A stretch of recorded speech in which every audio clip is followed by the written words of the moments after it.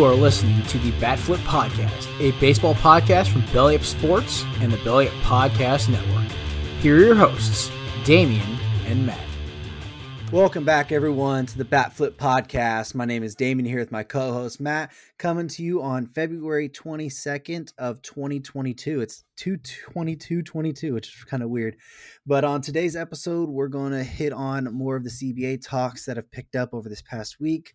We'll mention some legal situation that happened stemming from Tyler Skaggs' unfortunate death back in 2019. And then since there's not much really to talk about, what we're going to do is we're going to go through the AL teams this week and pick each of our favorite players and kind of just give a little story about why we think or why they are our favorite player. But before we jump into all of that, how are you doing, Matt?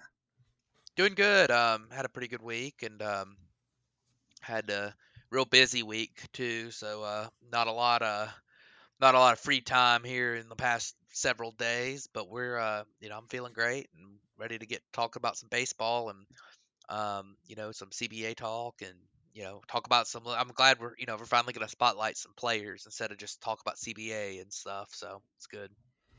Yeah, it definitely is. And, the last time we left off with you guys, we didn't know when the next meeting was going to be.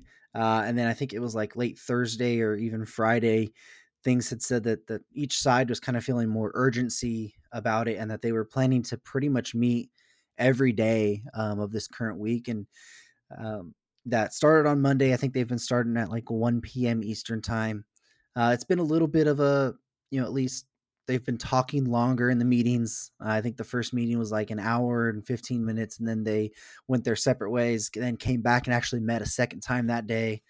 And then I think it was sort of right around there today as well. But, if we're looking at actually the offers, not much has really changed. MLB on Monday raised its arbitration pool offer from $15 million to $20 million for 30 players, where the Players Association's last offer was for $115 million for 150 players. MLB then upped their proposal from 3 lottery teams to 4 lottery teams. And then I think there was one other thing in there, but it wasn't very big. And then we look at today what the players had offered, and they pretty much dropped their arbitration pool they were looking for. They wanted 80% of players with that 2 to 3 years of service time, what we know now as the Super Twos, to be eligible for arbitration. They dropped that down to 75% of those players. They dropped lottery teams from 8 to 7. And then they wanted instead to increase the minimum salary each year by $30,000 instead of $25,000 that it had been. But still starting it at the same at $775,000 overall.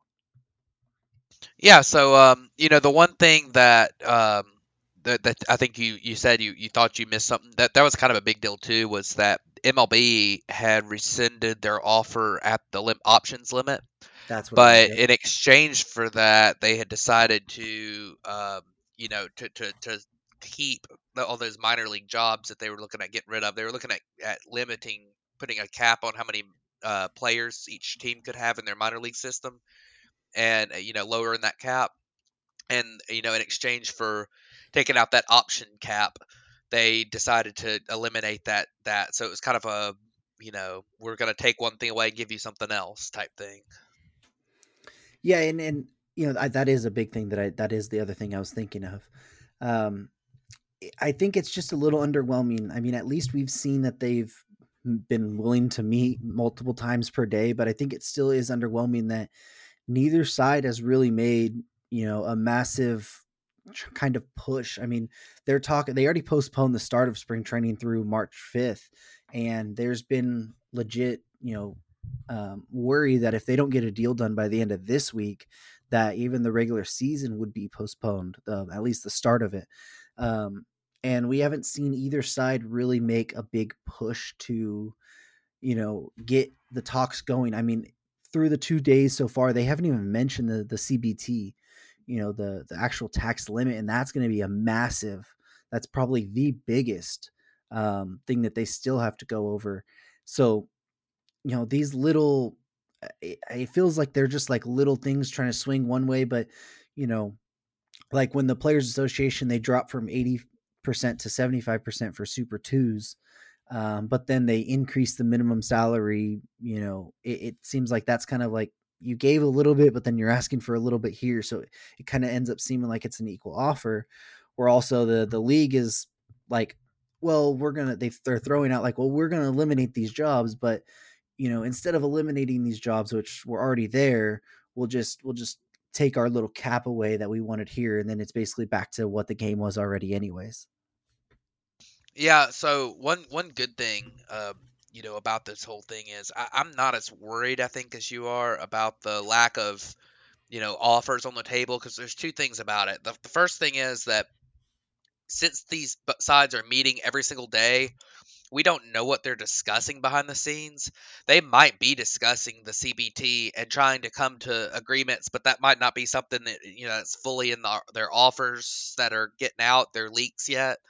Because it's really a fluid situation right now. It's not just an offer and go look at it and see what you think in a couple days type thing. Like they're legitimately discussing it back and forth, for a few hours a day right now. So that's one thing that's making me optimistic, and also the news that comes out that the talks seem to be less confrontational, and that they seem to be a little bit more like, there's more urgency and there's more like actual discussion than just going in there and saying this is our offer, take it or leave it type stuff. So I think there's a little bit more like, I think they're trying to, over these first couple days, they've been trying to develop a baseline, and obviously these offers that have been reported so far are not going to work because they go backwards in some areas, and but in some ways they might be feelers, like for example, we talked about the players, the option limit versus the minor league thing. Like, which one do the players value more out of those two things? Like, would they rather have the players, would the players rather have the option limit, or would they rather have those jobs, the 30 lower minors jobs? Like, that's kind of the thing that's you look at as maybe like they're putting out feelers to see which one's more important. I think as long as they're meeting every day, and the talks are not just shutting down, it's at least, you know, a chance that something gets done. And obviously, they've planned out this week to be the week that they meet every single day, and they're going to try to hammer something out this week. So we're day two out of of what's to be 5, 6, or 7, depending on how long it takes. Like, they're talking about that limit being the 28th of February, the end of February. So we still got 6 days, and I do think that some progress has been made, not necessarily in the actual, like, on the table, but in the way that this is being kind of discussed between the two sides. Like, there really seem to be legitimately kind of discussing things rather than just not even talking to each other. So that's just to throw some optimism in there, because right now the offers are, I think it's harder to report on offers right now because of just because it's so fluid. I mean, things are changing quickly right now. It's their sides are talking, they're not pushing back and forth. It's more of like they're in the same building all the time. We don't know how many offers have been floated at each other, Right. type thing. We don't know exactly what's been said and what hasn't. It's not like they have a paper copy of an offer or something. Like, so that's just kind of things that kind of to kind of keep in mind when you're looking at these reports that are coming out of the CBA negotiations. And obviously nothing's close at this point, which is not good. I mean, we can see that through some of these reports that have come out. So obviously that's a negative, but the amount of discussion, talk, that kind of thing, it has been a little bit encouraging to me, at least. So I'm kind of an optimist on the situation, but Yeah, it's been the encouraging. the thing I do like is that they've had multiple meetings per day. Like, it's been okay, well, we're going to talk for an hour to an hour and 15, both sides, and then we're each going to like go to separate sides. They're doing this in like one of the spring training ballparks or whatever. We'll go to like separate sides of the ballpark. We'll talk with our sides for however long it is, an hour or whatever. We'll come back, we'll reconvene, we'll do another meeting, and like you said, what we're seeing is just the offers. We don't know what's going on behind the scenes. Um, But then another thing that I do find a little bit more encouraging is that even though after the real negotiations are done with, it's been seen that the the head of the union and the couple of heads of the um, like MLB side, and even today I think it was like one of the union heads and Max Scherzer, they like them four went off and had their own little separate meeting for a little bit. Like, so it even seems like outside of the bigger meetings, they're having like little or feeler meetings, like, okay, like what, what's this, what's the like, at least they're having those conversations rather than these 15-minute meetings that we've been seeing. And then, we won't talk for 5 or 6 days or a week or whatever. And, that was a big thing that I had mentioned before. It's like, I just wish they would meet multiple times a day and start figuring it out. And at least they're meeting that way, and maybe they do have some of the smaller issues starting to figure out that we just haven't came out to the mainstream media yet. But hopefully, I mean, like you said, we have until next Monday to really hit that date that they kind of put for to start the regular season on time. And we need to get back to it because there's still a lot of free agency and trades, and then we got spring training right around the corner with that as well. So a lot of moves to still happen. So they need to get it done as soon as possible. But we'll definitely have a lot more of this talk next week after they've. We should know by the time we record next week if stuff's going to be postponed or not. So, but let's go ahead and move on, and we'll just lightly touch on this topic. Back in 2019, it was January or July 1st. Tyler Skaggs of the Los Angeles Angels was found dead in his team hotel. It had come out that it was basically a mix of oxycodone and fentanyl and all of that. And it ended up coming out that one of the Angels employees was kind of responsible for it. Well, that trial ended up happening this past week. Eric Kay was his name. He was found guilty of having counterfeit pills laced with fentanyl and having a conspiracy to possess with intent to distribute. He will face a minimum of 20 years in prison. His sentencing is not until June.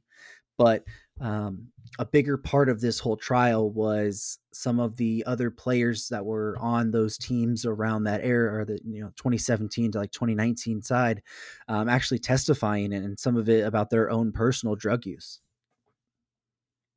Yeah, so there are several players that were involved in this, but actually, first off, before I talk about the players, I'm obviously this was a really sad situation with Tyler Skaggs, and good for I'm glad that they were able to bring this guy to justice. I mean that's a big deal.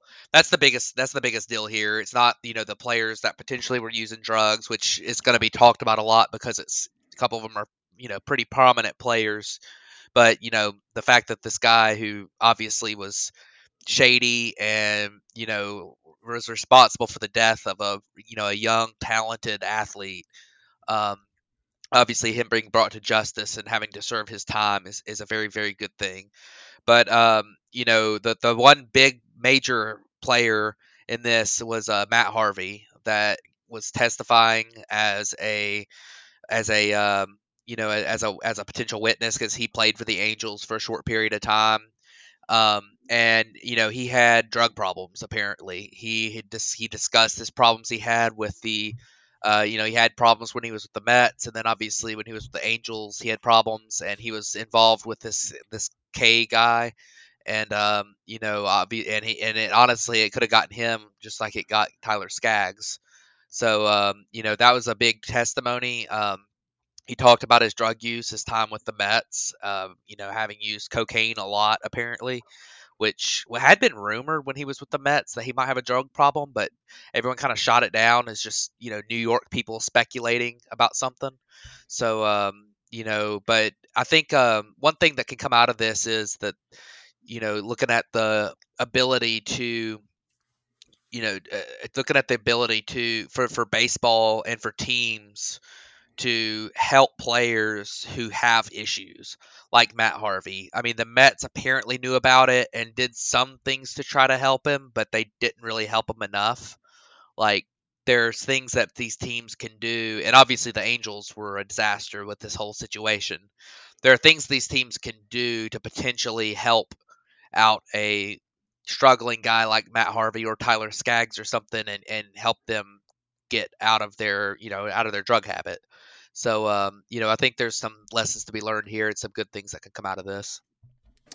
Yeah, and just to point with what you had said about Matt Harvey, part of it was that he had said that him and Skaggs had kind of talked about experiences that they had had before with stuff, but also that uh, Harvey got a pill from Kay, had him put it in his locker at least, on June 30th of 2019 because I guess he wanted to calm his nerves because he found out that the Angels weren't going to take him on their road trip to Texas, and pretty much was like going to get in the process of cutting him or whatever. And the next day is when they found out that Skaggs had passed away from like pretty much the same thing. So then Harvey went and he ended up just, I guess, throwing that pill away. He said, but like you said, he had issues with the Mets. It's kind of come out over time. I mean, he was notorious for having nosebleeds a lot, especially later in the tenure. So that was a sign of it as well. But I think it's just incredibly sad. I mean, at this point, seeing how many different, I think there was Blake Parker, Matt Harvey, Mike Morin, Bedrosian, Crone, and I think even Heaney testify a little bit in there. I mean, that's you're looking at about 6 players from that timeline of 2 to 3 years, just around the Angels team that had saw with the drug use or had been involved in part of it. Had it been prescription painkillers, had it been stronger stuff. It had brought up the conversation: did MLB have a drug problem? And I think many players have come out since then and pretty much said like we haven't seen that from around. We wouldn't let that stand, but it does show that these instances can be there without even people really paying attention or really even knowing, and they're a lot more serious than we think, even within professional sports. Yeah, you're 100% right. And, one thing that does go around in professional sports in general a lot, I mean, it's been in all forms of professional sports, is the use of painkillers. And Mm-hmm. it's something that needs to be looked at really closely because obviously everyone in any sport is going to look for that edge, and the ability to play through injury is part of that. And there's a lot of sketchy, shady things you can do to help yourself play through injury, whether it's painkillers or illegal drugs or stuff like steroids or HGH and performance enhancing drugs. There's a lot of different things, and I think that it's important that I think it's important for players to understand and be educated, and for teams to really put a stop to a lot of these things that are going on. Because I mean, you've had issues where players get addicted to these things that they feel like they need, stuff like I talk about, like stuff like Vicodin is one of the pills, a painkiller that these players get addicted to it. And they might have wanted it at one time to play through a game that maybe they had a little bit of soreness, and then they start feeling like they need it. And Vicodin can be a dangerous thing to take, and you can overdose on it if you're not careful. So definitely something for Major League Baseball and players to look at. Obviously, you know, you're not going to be able to bring back Tyler Skaggs. Unfortunately, it's a really sad situation, and he was gone way too soon. But you can use a really really tough situation to advance things and to help people out and to make things better in the future. And I think that's what Tyler Skaggs would have wanted everyone to do. And I hope that the Major League Baseball players and teams and coaches and all professional sports teams and coaches kind of take an example out of this, and don't let a way too soon death be lost and just kind of chalk it up to one issue. Like, make sure it doesn't happen again. So Absolutely. Well, I don't want to spend too much time on that, so let's go ahead and move on.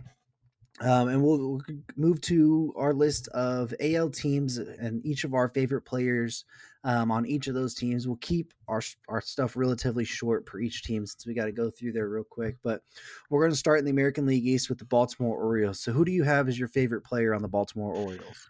Yeah, so it's kind of going to be a fun little thing we do, but I think Trey Mancini is kind of my favorite player here.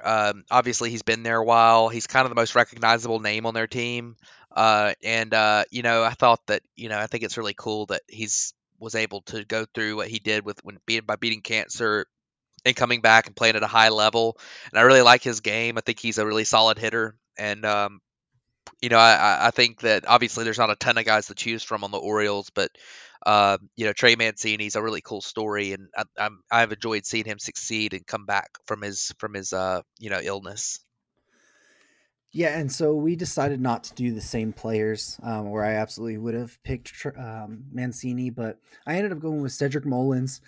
He's a bit of a guy that broke out this year, and I think his story is really cool that he ended up stopping from being a switch hitter to just batting full time lefty, and that's kind of when his breakout happened.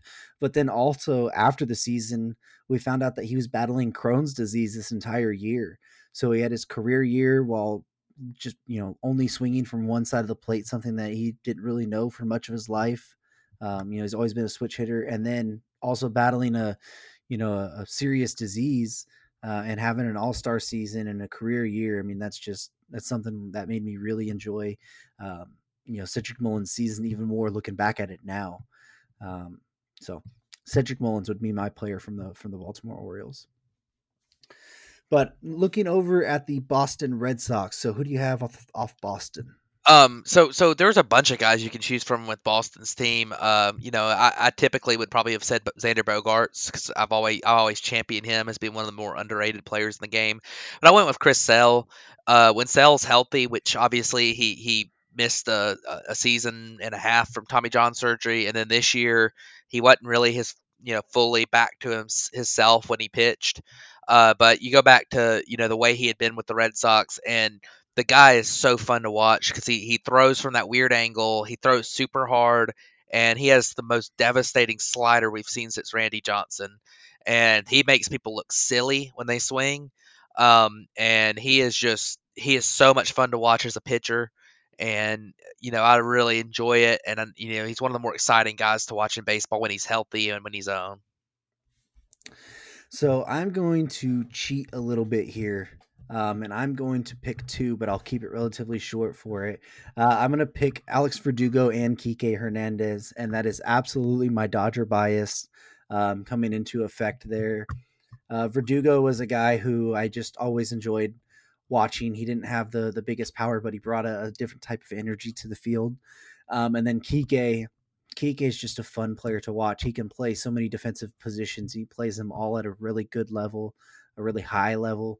And then just more off the field, the character that he is, and the type of energy, but also just fun that he has, in the clubhouse and the dugout, let alone on the field. So Kike Hernandez and Alex Verdugo are my two from Boston. But we'll move on to the New York Yankees now. I think we both had a harder time picking a favorite player from the Yankees, but who did you end up with?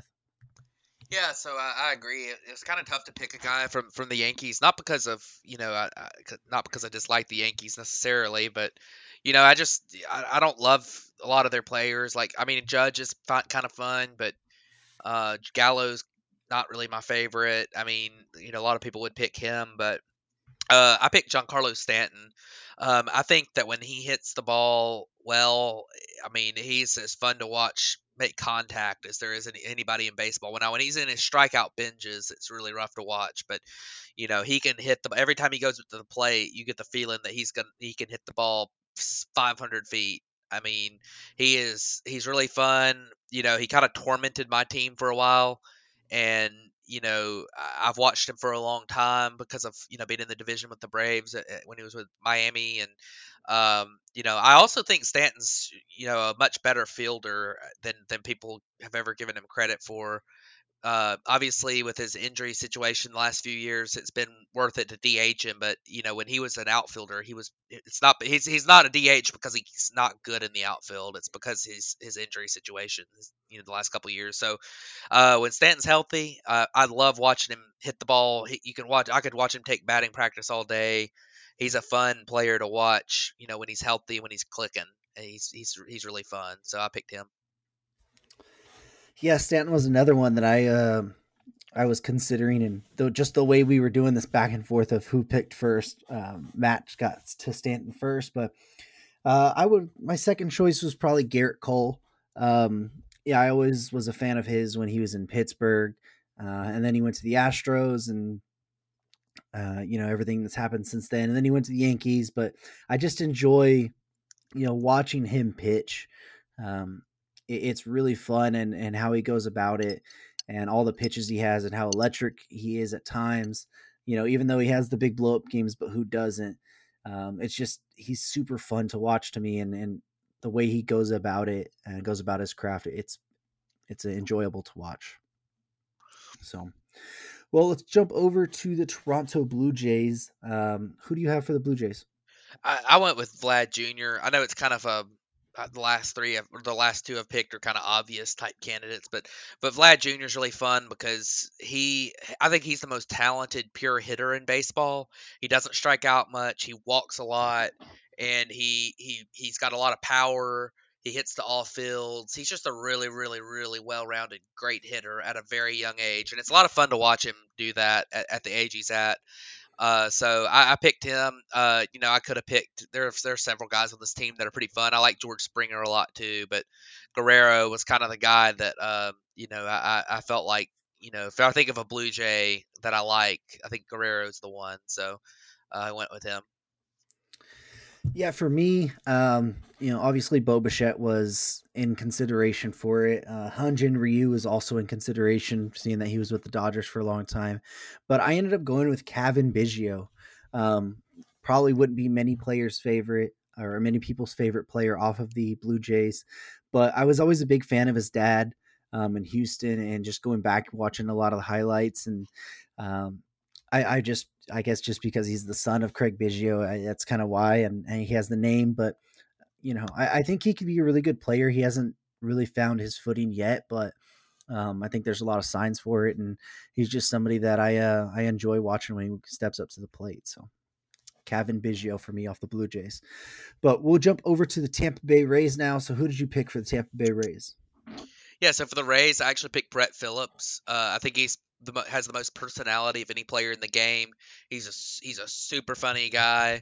And he's also a really exciting player. He's not the best player out there, but you watch him. He's great defensively. He makes a lot of diving plays in the field. He's got a cannon for an arm, probably the best arm in baseball, and nobody really knows about it. And then he can also hit for power when he's at the plate, and he's come up with some really special moments for them. But he's just a really, really funny guy.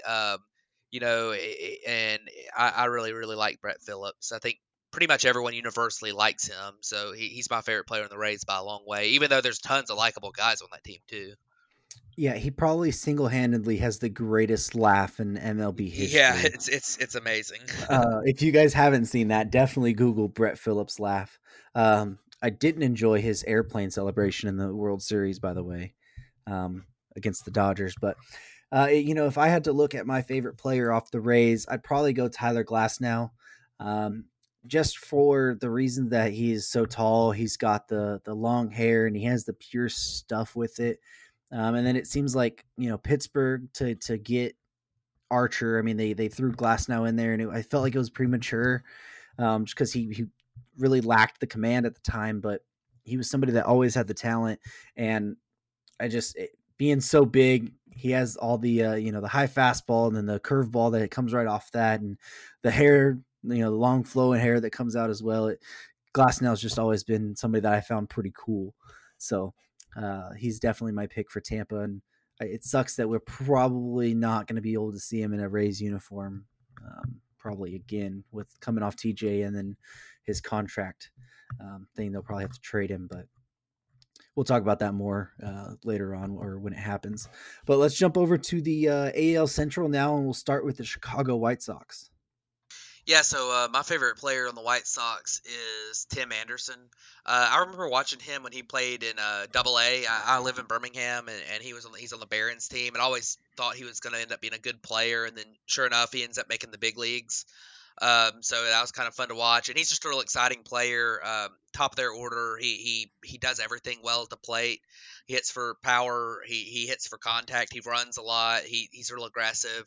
Not the best defensive shortstop, but he is a legitimate shortstop. I think he's a fun player to watch, and he's also got a little bit of a flair to his game that's fun to watch too.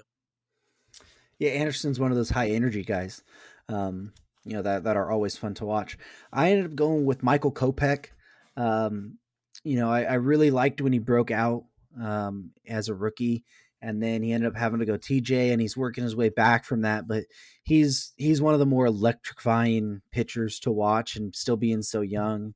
I wish I had like some story of why I like him so much, but I just think when he broke out as a rookie, he kind of blew me away, and then I've just been fascinated with trying to keep up with him ever since. So that's my my Michael Kopech pick for the White Sox. But let's go ahead and move to the Minnesota Twins now. So who do you got for the Twins? So my favorite player on the Twins is Donaldson, Josh Donaldson. He's got the double whammy for me. For one thing, he played college ball at Auburn, and he played for the Braves for a year and was really good there. But the things I like about Donaldson aren't necessarily because of that. I think he's a really really fun player to watch. He's a great story. Went from being a catcher, in the minor leagues to becoming a third baseman. He adjusted his game there.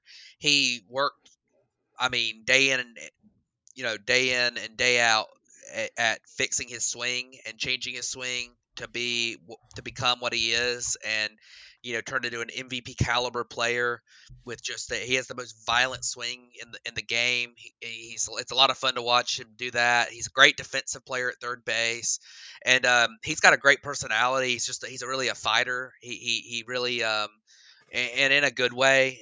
He's real intense.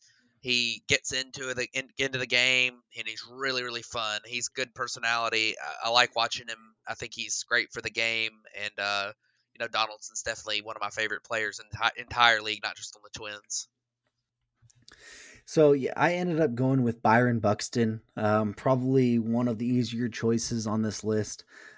He's just such a fun player and exciting to watch. I mean, if he had the ability to stay healthy, if you had a thing that's just no injuries ever happened, like if you were in a video game, he'd probably be one of the best players in the league.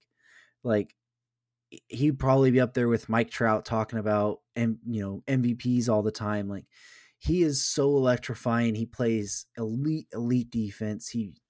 Base running is insane. I mean, he can, on a thing you would think is a single, he could turn it into a triple sometimes. Like he has power. I mean, the only thing he really doesn't do is doesn't walk much, but you don't really want to see your exciting players walk much.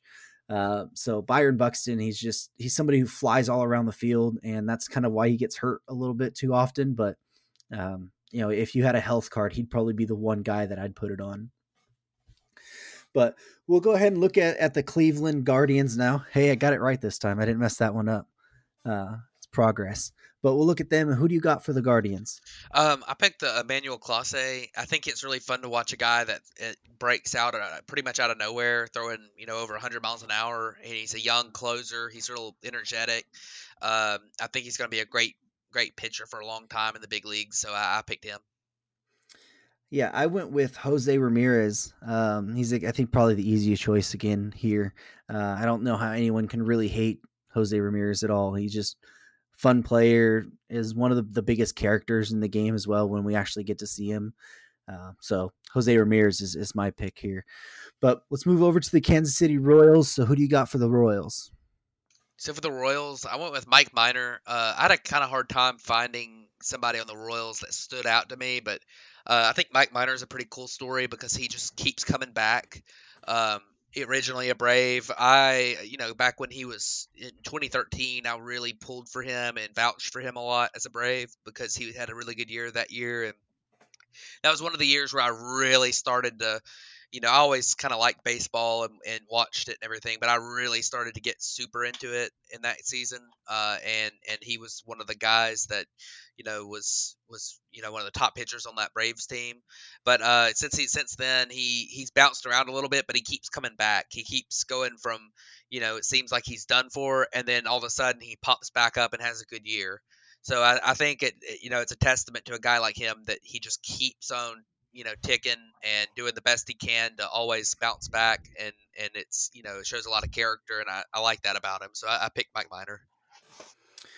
So for my pick, I went with Alberto Mondesi, and it's really because his dad is well known for playing with the Dodgers for most of his career. I think he spent 7 seasons there, won a Rookie of the Year with the Dodgers in the '90s, and I think maybe the early 2000s he might have snuck in there, but. You always hear within, looking back at Dodgers history about Raul Mondesi. So, when I saw Alberto come up, I, immediately recognized the name, and then he's just somebody that I've followed ever since that. And he's kind of like within the Buxton tier. I just wish he would be able to stay healthy. Probably not to the same level of talent, but I just wish that, he has the speed and he can make enough contact to probably make it worth it if he could stay healthy. But let's move over to the Detroit Tigers now. So who do you got for the Detroit Tigers?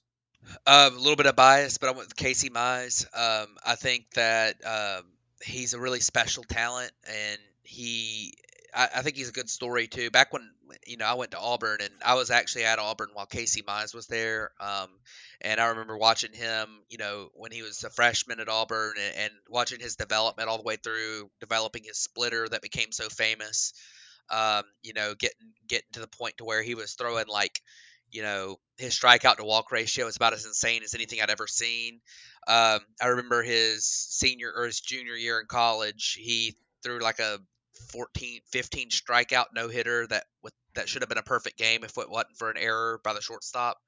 That was really fun. I've met his family a couple times down there at games, and they were really nice people, and it's been a lot of fun to watch him go from a freshman who was really unheralded in college to become a big league pitcher, first become the number one pick in the draft, and then live up to the expectation of getting into the big leagues and starting to really develop in the big leagues, as he showed some improvements this year, and hopefully, in 2022 he'll really take off. But he's probably my favorite player there. Just he's a really, really good guy, and his family's great too. So he's fun. He's my favorite player there.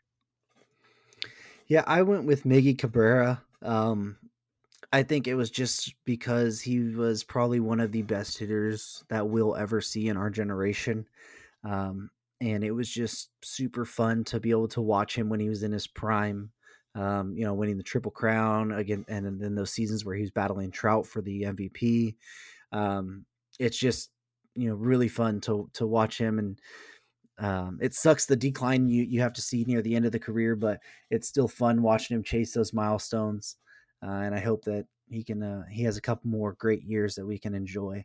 So Miggy Cabrera for the Detroit Tigers for me.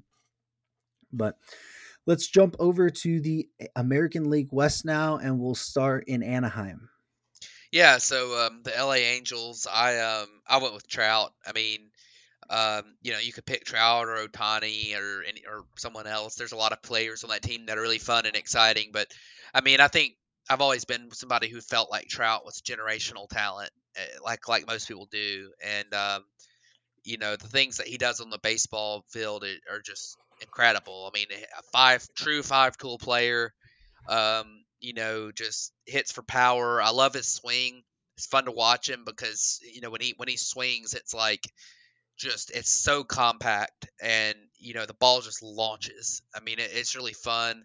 Um, and he's also exciting out in the field and on the base paths too. He's declined a tiny bit in the field over the last couple of years, but he's aggressive. He does everything well. Um, and I really like his attitude about the game too. He really loves the game of baseball, and he does everything. He seems to do everything the right way, and I think he's just a really good player, great guy, and I think he's one of my favorite players in all of MLB. So. Yeah, that was probably the easiest pick either one of us ever had was Mike Trout.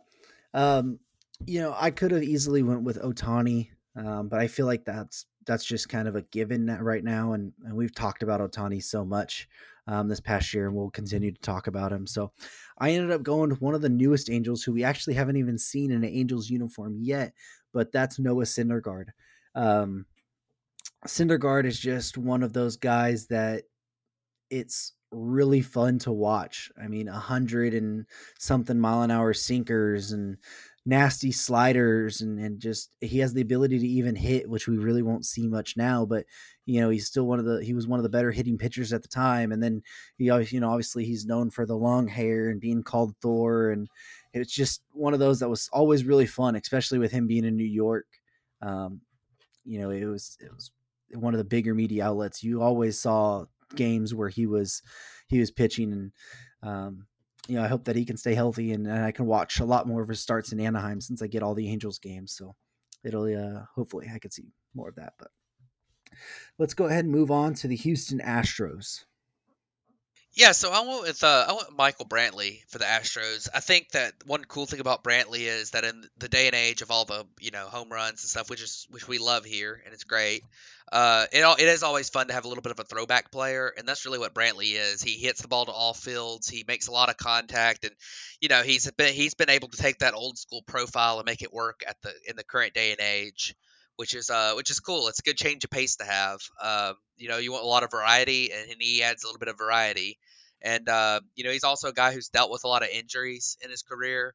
So being able to have the longevity he's had at this point of being here at, I think he's what, age 35, 36, with the injuries that he had previously.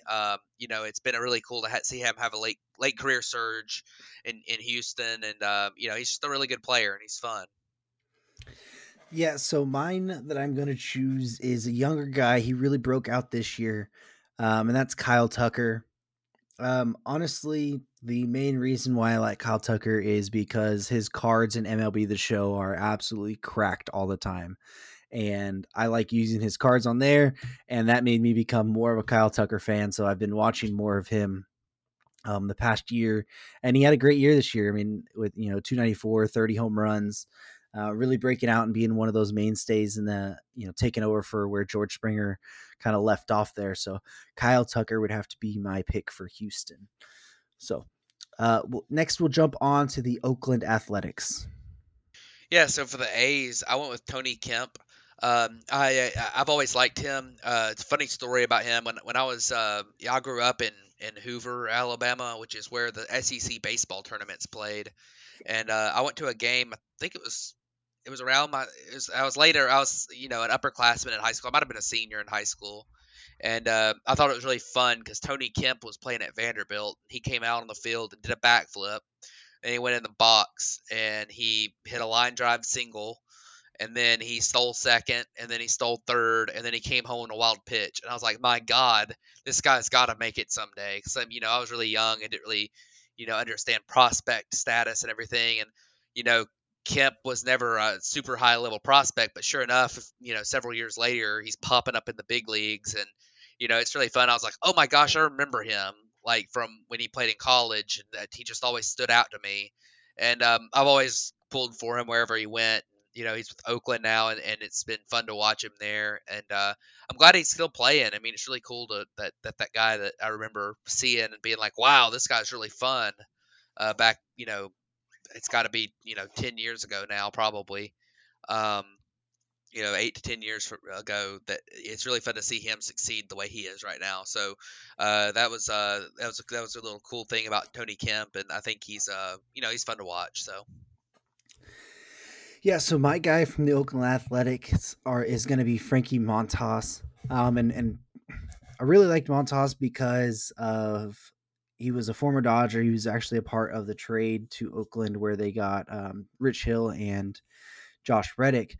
But it was funny that I was looking through, when the Dodgers had acquired him, he had been traded to the White Sox from the Red Sox, and then traded to the Dodgers, and then traded to the Athletics. So by a guy who was like barely making his major league debut, had already been traded 3 times.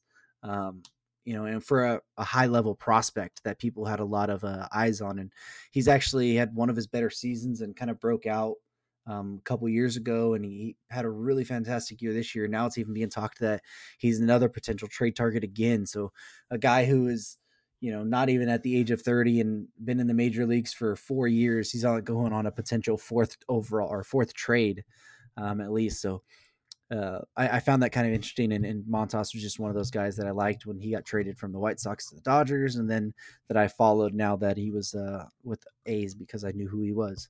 So, but we'll move over to the Texas Rangers now. So who do you got for the Texas Rangers?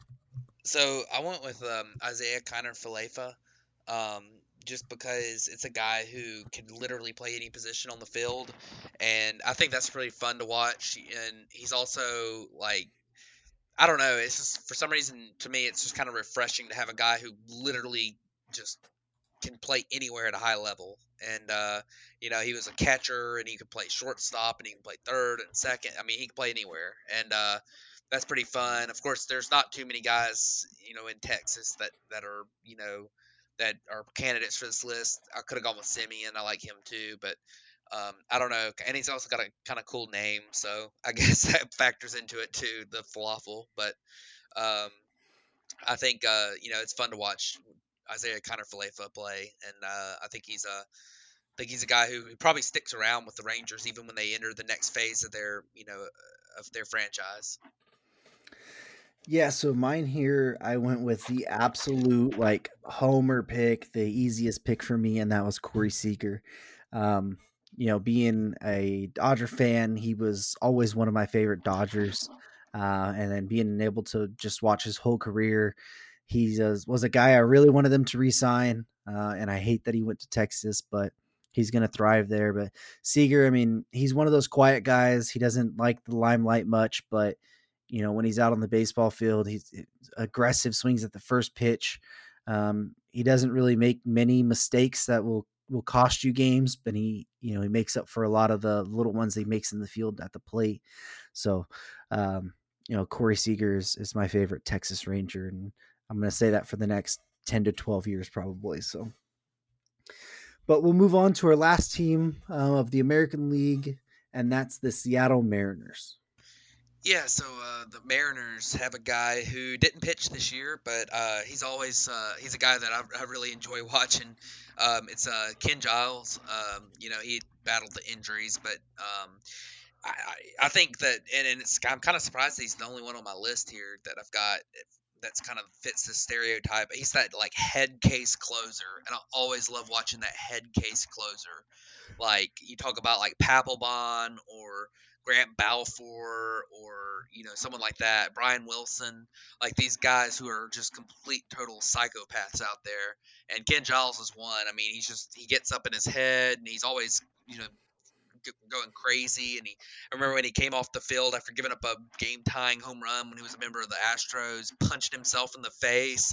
I just always thought that was funny. And he's a fun guy to watch out there just because he's such a head case. And I think that's a really fun type of player to watch. And he's kind of the leader in that clubhouse here in the American League. So he's going to be my pick for Seattle. Yeah, so for Seattle, I went with another one of those kind of under the radar guys, and that's Ty France. Basically, the reason is just France was one of the guys. He was on the Padres, as a prospect, came up. I think he had a really good game, and I just found him pretty interesting from there on. And then he ended up being a part of I think it was Austin Nola trade to Seattle. And then once he's went to Seattle, he's been able to get a lot more playing time. And then it's just been, he doesn't do any one thing great, but he's not terrible either. He's just an overall real solid player all the way around. Doesn't make the flashy plays, but just a consistent guy. And I don't know, there's just something about Ty France that catches my eye when I'm watching a baseball game. He's one of a player that I like to, I tune in when he's up to the bat or up to the plate at least. So Ty France for me. So that will wrap up our American League favorite players. We will have next week, we'll do our National League favorite players. But anything you want to wrap up on to close the episode? I don't think so. Just let's just hope that the CBA talks go well this week, and we get a deal, and hopefully if we don't get a deal this week, they're close enough to where they can get it sometime next week, and maybe still be able to start on time or within a week of on time. So let's just hope and pray that these guys get their heads together and figure it out. So, and I think I'm a lot more optimistic than I was, because part of me was thinking that on Monday when they met the first time this week, that they were going to go in there for 15 minutes and leave and not talk again. I mean, so at least they are serious about really discussing things this week, which is a much different thing than what we've seen in the past several weeks. So, but we'll see what happens. Hopefully, hopefully that gets done, and we'll be able to move on to some more entertaining, interesting news, and get going with the season, because we're only 5 weeks away. I mean, from what would be the start of the season, unless it gets delayed. So, very excited for that. Let's I guess it's kind of wait and see mode right now, but yeah, looking forward to seeing what they come up with, and we'll be watching. Yeah, I'm just ready for this to all be done and get back to watching some baseball. I mean, at this point I'd be used to being able to watch at least spring training games, even though it's players you probably don't know much of. Your favorite players are mostly out by the second or third inning anyways. It's still fun just to know that these games are happening now. And I mean, I think I sat down last night and I just went through like 4 or 5 episodes of just like condensed spring training games, even from old years. I don't even think it was just like 2021. It was like 2017 was in there as well. It's just, so I just miss, being able to watch the spring training games and see some of the players you don't really hear about all the time. So hopefully they get this deal done. Hopefully by the time we're talking to you next week, we have a deal in place. And then, we can move on with everything. 'Cause I know the CBA talk has become, pretty boring now because it's pretty much every week, but it's important to talk about. And I mean, I don't know what else to really say about it, but hopefully next week we don't even have to do the NL favorite players list, because we'll be talking about a completed CBA deal and we'll have a bunch of free agency and trades done, right? That's the perfect world, right? Yeah, let's I'll believe it when I see it, but let's hope so. Yeah. Well, thank you guys for tuning in to this episode of the Bat Flip Podcast, and we'll catch you guys next week. Thanks, everybody.